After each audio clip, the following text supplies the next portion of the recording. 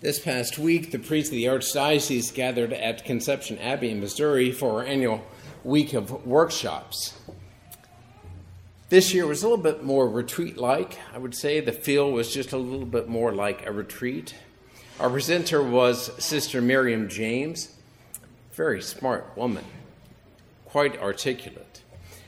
She works with the Pope St. John Paul II Healing Center in Florida.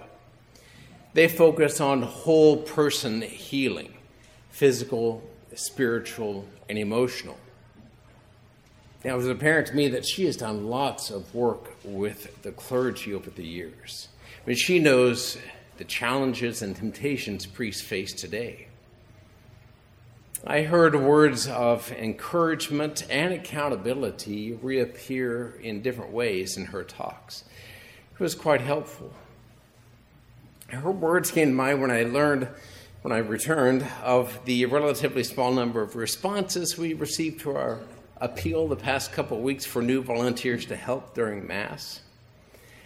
We had about 15 new volunteers out of hundreds of people.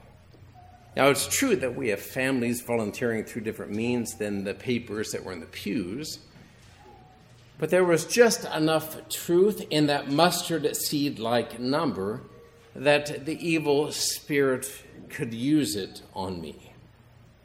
Look how effective you are. Look at the work you're doing. People don't really care. How are you going to build a parish when you can't even get them to volunteer like this? You're on your own. I mean, he's not called the father of lies for no reason. I mean, there's just enough truth in what he says. There should have been more volunteers to tempt us to despair. You know how this works in your own life, I'm sure. You're not good enough. You never will be. Look what you have done. As Providence would have it, we were given this gospel in which Jesus said, when you've done all you have been commanded, say, we are unprofitable servants. We have done what we are obliged to do. Those aren't exactly soothing words, are they? But Jesus is just saying, don't lose focus. Your labors aren't firstly about being rewarded, about ease of life or recognition of the greatness of your faith, mustard seed that it is. But your labors are about the greatness of God, who has involved you in his work. Be patient. Remain loyal. Don't lose heart. Don't lose hope. I'm sure that's why this gospel is paired with the first reading. Then the Lord answered me and said, write down the vision clearly upon the tablets so that one can read it readily. For the vision still has its time, presses on to fulfillment, and will not disappoint. If it delays, wait for it. It will surely come. It will not be late. The rash one has no integrity, but the just one, because of his faith, shall live. Be patient. Remain loyal to him. Don't lose heart or hope. We had fewer conferences than normal this year.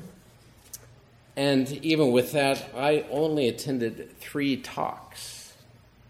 The Archbishop was aware. I met him on my way out on Wednesday. First thing Wednesday morning, I got a phone call from a previous parishioner. Known her and her family, her husband, for 7 years now. She's 40. She was diagnosed with a very rare form of cancer 3 years ago. Just celebrated her 40th birthday and was celebrating being alive for these 3 years, which she didn't expect. And they had called because she had just been told that she had developed an acute form of leukemia, which was a known side effect of one of the treatments, and that there's nothing left to be done. She is a 3rd grader, I believe a 1st grader, and a pre-K child. And so they were calling to see if I would give her the last rites. And the complaining words of Habakkuk from our first reading and the Lord's response kept reappearing in my mind. You do not intervene. Why must I look at misery? The Lord answered, the vision still has its time, presses on to fulfillment. It will not disappoint. If it delays, wait for it. It will surely come. It will not be late. The rash one has no integrity, but the just one, because of his faith, shall live. I was texting with a mom late last night. Bless her heart. She was worried about being faithful to God to the end. She said they had just told the children and that there were lots of tears and fear. And the kids showed amazing faith. And to those who have ears, I say, that's the fruit of her fidelity. And then I told her, you're extraordinarily brave, and so are your kids. I mean, the gospel sounds harsh, but it's actually fortifying, it seems to me.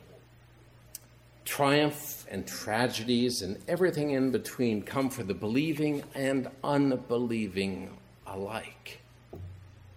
Being God's servant doesn't exempt you from struggles. History demonstrates it's often the opposite.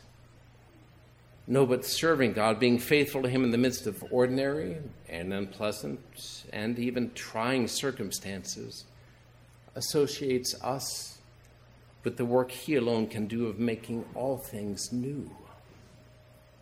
And this gives an extraordinary value to our experiences and mustard seed-like efforts. We are part of something so cosmic and grand that it is its own reward, the fruits of which spread out over space and time, fortifying hearts for the tasks at hand. Ask not, what am I getting? But rather, whom am I serving? And be faithful to him, come what may.